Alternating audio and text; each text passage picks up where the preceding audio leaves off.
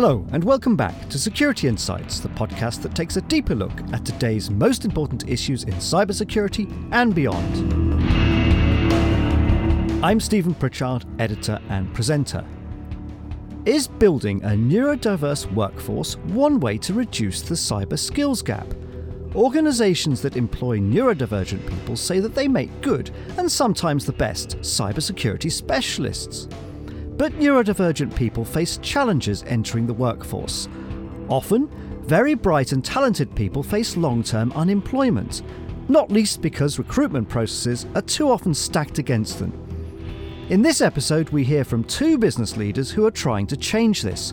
Rob Domain is CEO and founder at E2E Assure, and Emma Philpott is CEO at IASME. To start, I asked them both how large the skills gap actually is. There is definitely a skills gap, and more organisations are having to take cybersecurity seriously, and so they need people who understand it. But I personally don't think the skills gap is as big as people talk about, because the gap is in experienced cybersecurity people. So there's lots and lots of people with great skills and qualifications in cybersecurity that struggle to get work because there's a lack of entry-level jobs in cybersecurity. I don't know what you think about that, Rob. Yeah, I agree with that. We just with the process of recruiting, I think it's a dozen roles. We're not actually having any shortage of applicants. I don't know if that tells me that there is a sort of supply problem or it's not the right quality, but what we found is that it's much easier to recruit for lower skilled roles.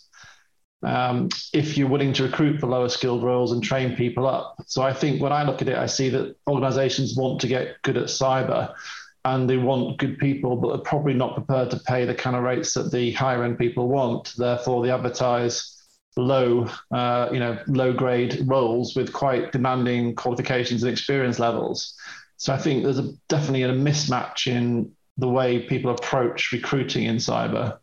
And they kind of expect a bit too much, maybe. And it's a bit sort of short term, as I don't want the resource now. I'm not prepared to invest in the people to train them and bring them through programs to get them to where they need to be. I think there's also a problem that large organizations that can afford it tend to poach off the smaller organizations that can't afford the salaries. And so certainly we've seen with some of our certification bodies, the smaller ones, they don't want their employees to get some of the certifications. So, for example, pen testing certifications, they say, I can't allow my employees to get that certification, even though they have the skills, because as soon as they have that certification, they'll be offered twice the salary by one of the big players. And I think that's a problem, that it's, rather than investing in new people who can, organizations that can afford it, just can poach off smaller ones. When you talk about lower skilled roles, are you talking about entry-level roles, or are you talking about support and administrative roles that don't particularly need degree or post-degree level qualifications, for example?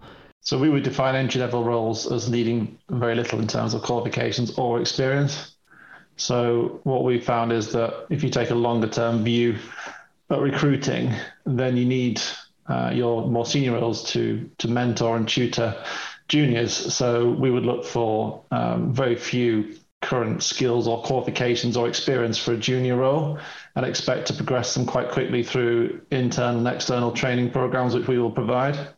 So that's how we would define it. But a junior role in our SOC, for example, will be one that's it has to be mentored and looked after and is going through a program, wouldn't be left to sit on a shift themselves on their own, if you follow. You're looking at roles where people are going to train up to a level of skill rather than it's simply supporting tools or supporting... Yeah, entry-level roles, it's definitely that, yeah. So we're going to train them up and we're just looking for the aptitude and the attitude and the right fit, and then we train them up.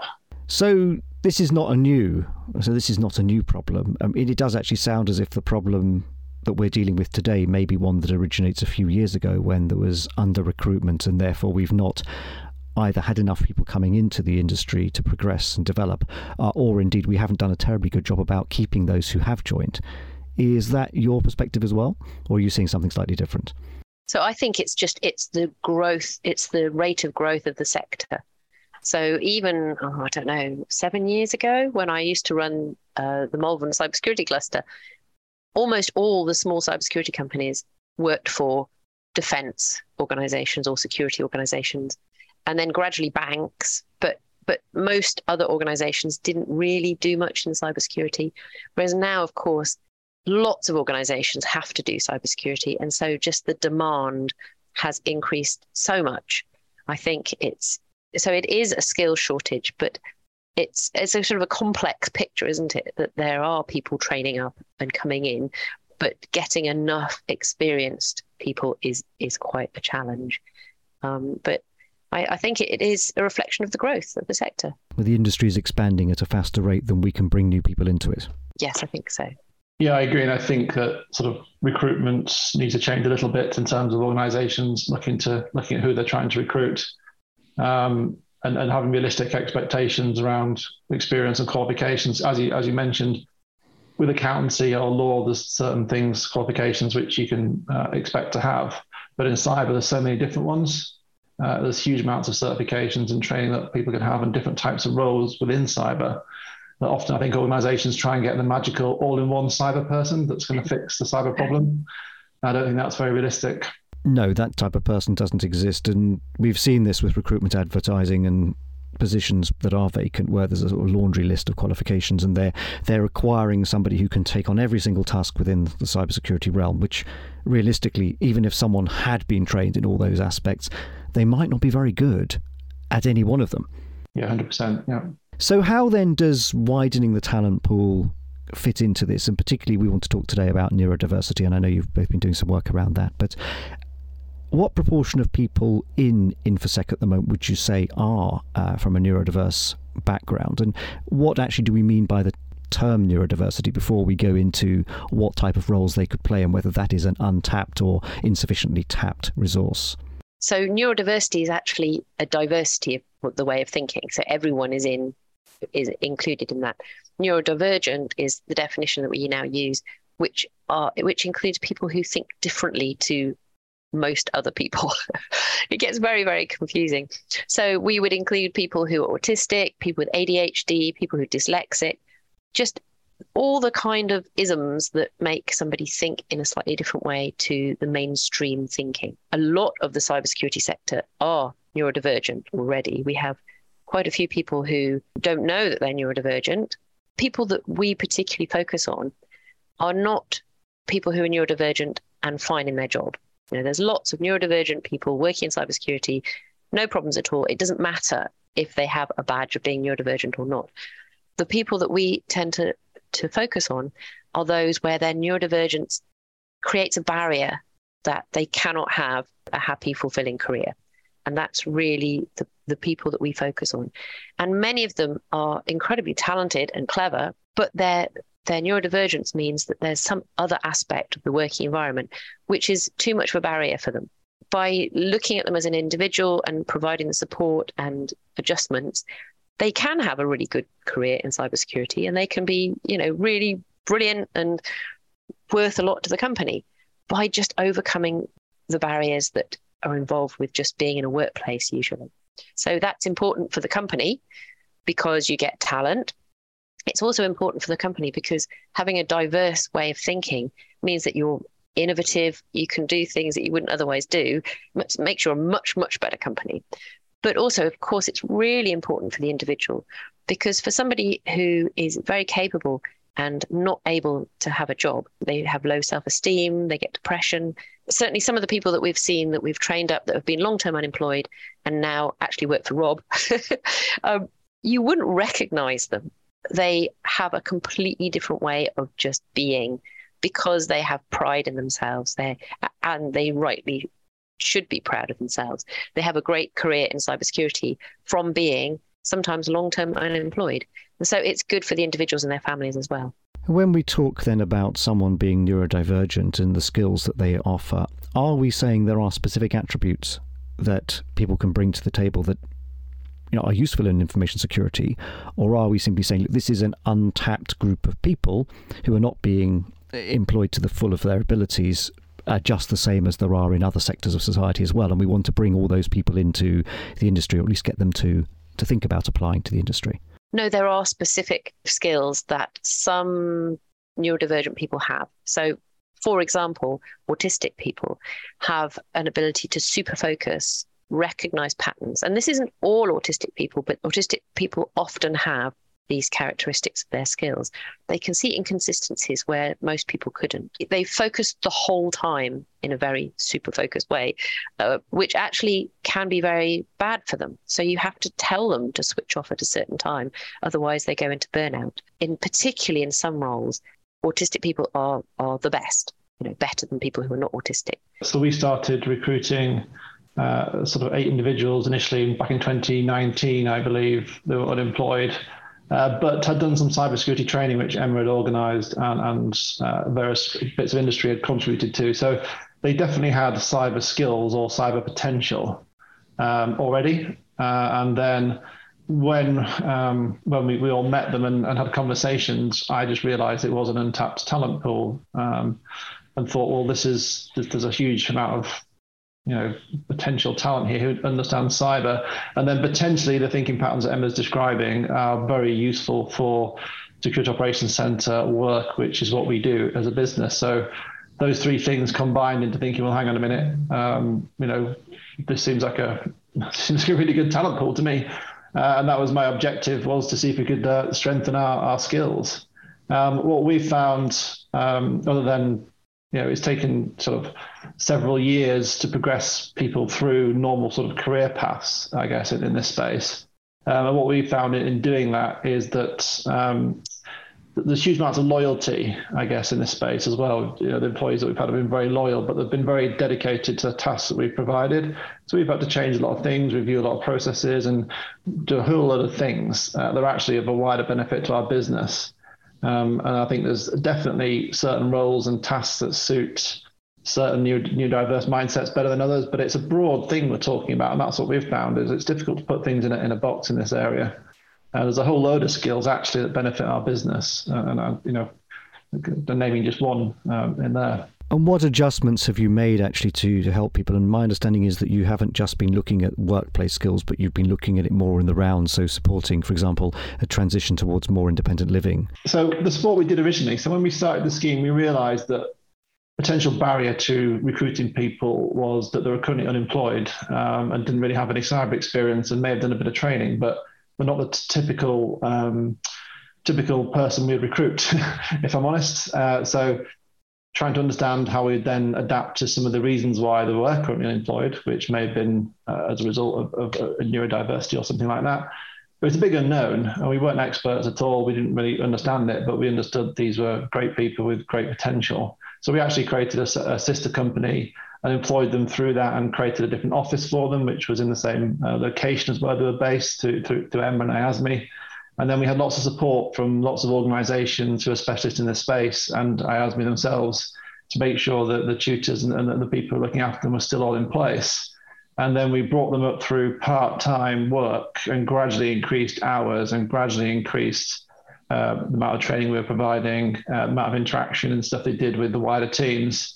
The learning lesson at the end of it, I can give you lots of examples of little things that we did. I mean, we found all sorts of issues with noisy offices, meeting spaces and noise and lack of focus time. I mean, there's so many, but fundamentally, rather than try and keep this as a separate entity, we changed all that and decided that we're better off adapting our whole recruitment and our whole business focus more broadly than trying to put things in sort of more contained boxes. So we, as IASME, recruited a lot of people from the training course. And to start with, we had a separate team where they went, and we had a welfare manager to support them. And exactly as Rob was describing, we realized that just because they have been on that course and they get labeled neurodivergent doesn't actually make them that different to everyone else. And especially when we went through COVID, lots of our staff, they had awful times. They had people close to them dying. They had, loneliness, and they all needed reasonable adjustments as well, in exactly the same way as people who have neurodivergencies or disabilities or any of that. And so we realized that everyone is a unique, complicated individual. And rather than having a separate team for people who are neurodivergent, it's just everything is all included in one now, and everyone gets the support. And often a support that is needed for one individual if you actually offer that to everyone, it turns out that everyone is pleased with it, which is, but they just hadn't realized it. So, for example, we've had problems with strip lighting in our office. And I was like, oh, really? So we gave everyone a desk lamp instead. And all the people, they've said, wow, I have less headaches. It's so much better. I much prefer this. So it's really interesting that you think you're putting an adjustment in for one group of people, but it turns out actually to be good for everybody.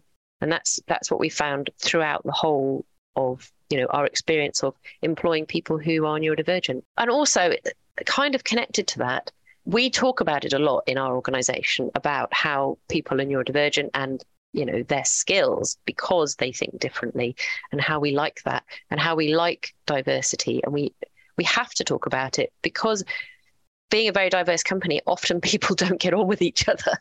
It's not that they don't get on with each other. It takes effort to work together because people see things from such a different point of view. But as long as we address that, and we talk about it a lot in our organization, you end up with a very innovative, inclusive organization. And we found that people want to work for our organization and want to stay working for us because of that inclusivity.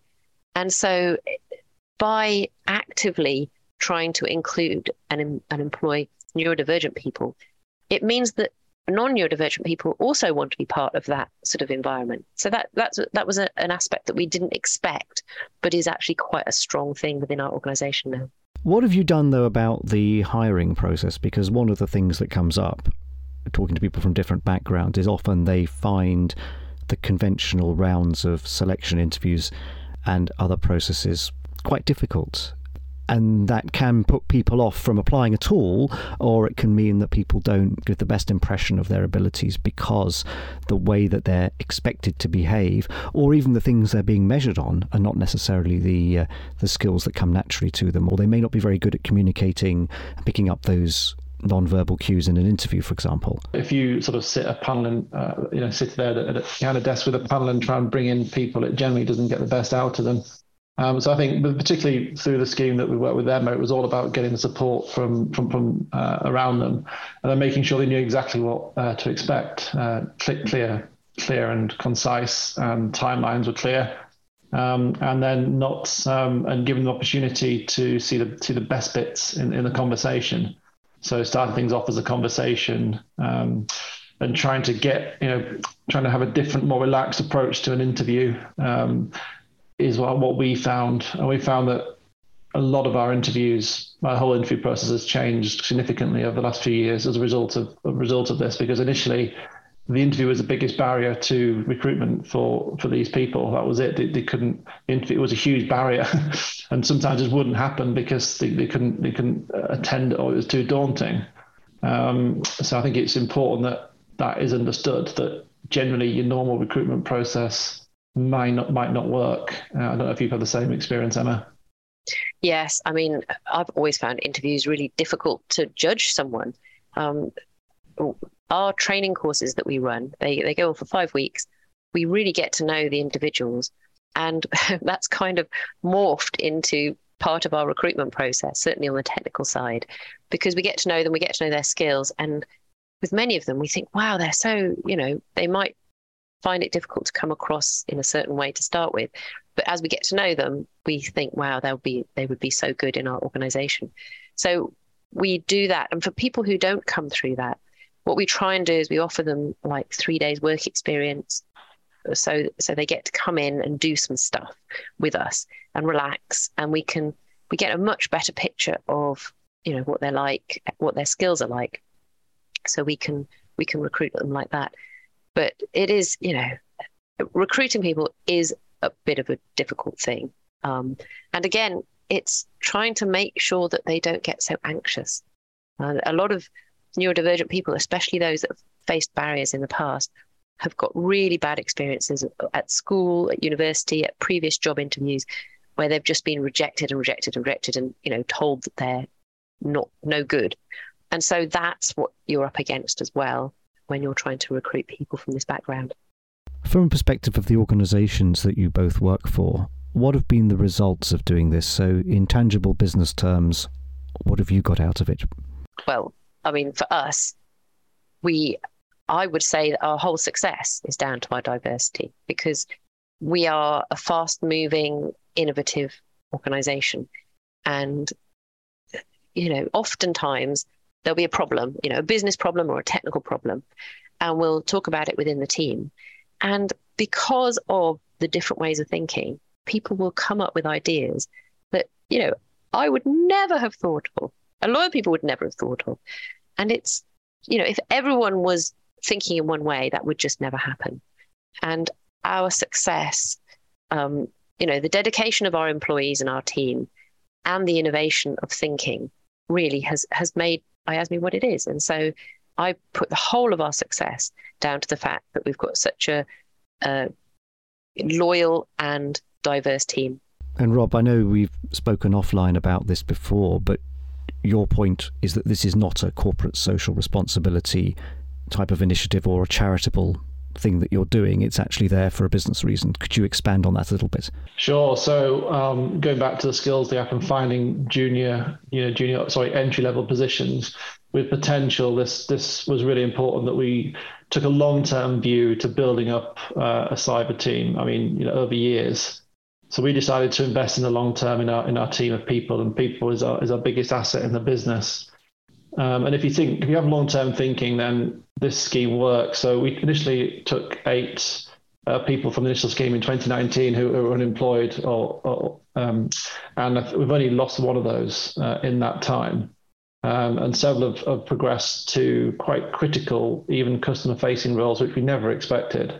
But moreover, other people have joined the business in various levels of position who have come to us directly and known about this and joined us. So we've had a lot of recruits, with no recruitment fee, who are excellent at cybersecurity, who are incredibly loyal, who are very fast learning, who are very good at the job and can progress within an organization, who can be trained. And that current round of people, we're recruiting another round, and these will be, mentors for that round. So in doing so, I would say we could get a huge amount of our workforce through this scheme.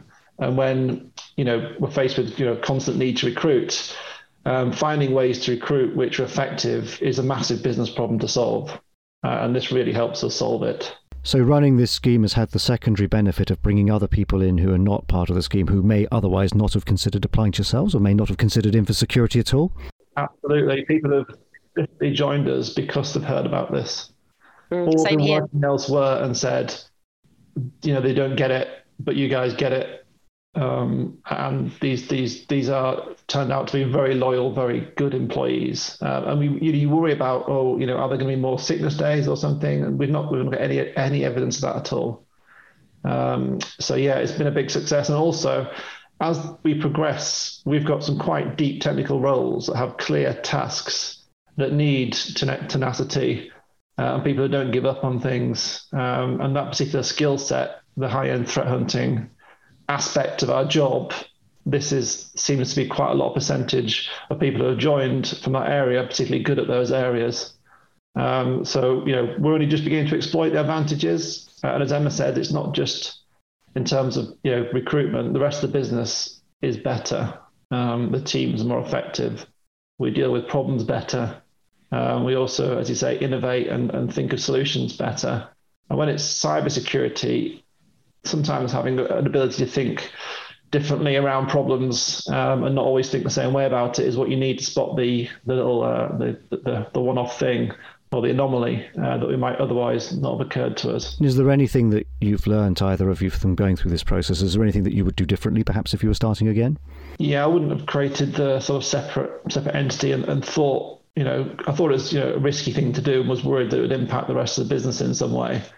So we were very kind of slow to adopt and bring them into the mainstream business, put them in front of customers, put them in any way that could impact. So I think what we've adapted since then is much better mentoring approaches, so we can bring people in quicker and a bit of trust them a bit quicker. But also, rather than seeing things as a separate scheme, readjusting the whole recruitment to take people from all sorts of backgrounds effectively, and try and broaden the way we recruit in general to find people who are great at cyber And I think you're probably aware that there's the retraining academy is running at the moment with HMG and SANS, and I think we're recruiting half a dozen from that at the moment, which is people who have recruited, people who are sort of retraining into cyber, so that they can be all sorts of backgrounds. And we're going to do a big recruitment round from there as well, because if you commit to the long term and have the people in the business that can train and mentor, then this is how you build a good, strong cyber team who are loyal and stick with you.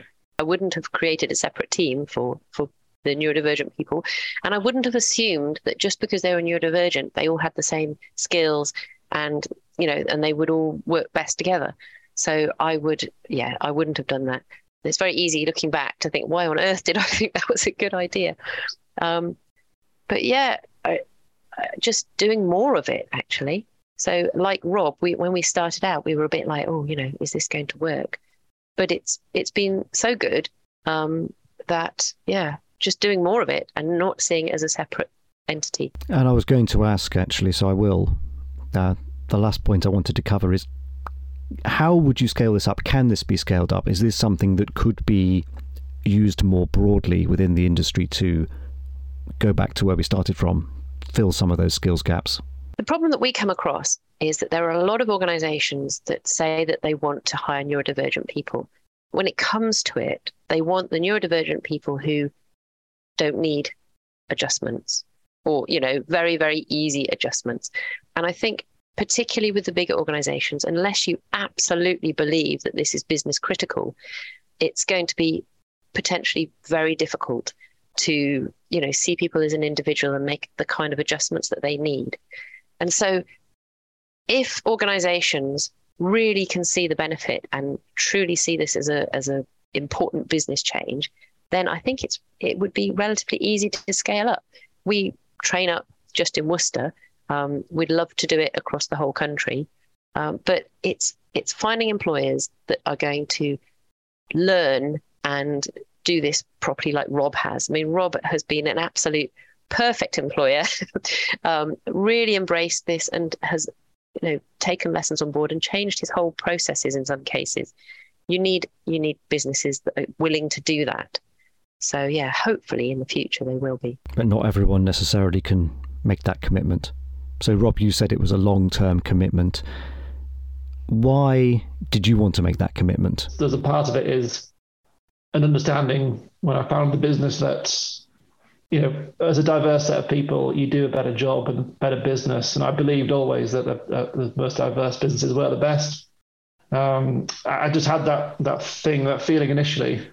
And I guess when I've been looking at how we train and retain staff in general, you can have the approach that if you train them, they're going to leave, or you can sort of train them so they're going to stay. I think it's a Branson quote in there somewhere. And I very much had that approach that, if you treat people right, if you make opportunity, and if you train them, they generally become loyal. And if you don't train them and don't do all those things, that's when you're going to lose people. So that's what I had in mind. And I recognized, and I still do, that as an organization in cybersecurity, it's your people that count. We've got technology, we've got all these things, but actually it's about the quality of your people in your business. That's what matters. So you need that to be a long-term strategy. If you're constantly churning staff, you can't be a good, successful business. Not very easily anyway. Rob Domain and Emma Philpott with their lessons from building a recruitment programme for neurodivergent talent in cyber and how they feel the idea could scale. That, though, is all for this episode of Security Insights. We'll be back in 2 weeks' time when we'll be looking at some of the security issues around 5G. That will be live on Wednesday the 16th of November. Until then, you can of course catch up on past programmes on our website, securityinsights.co.uk, and of course on iTunes, Google Podcasts, Amazon and Spotify. Thanks again for listening.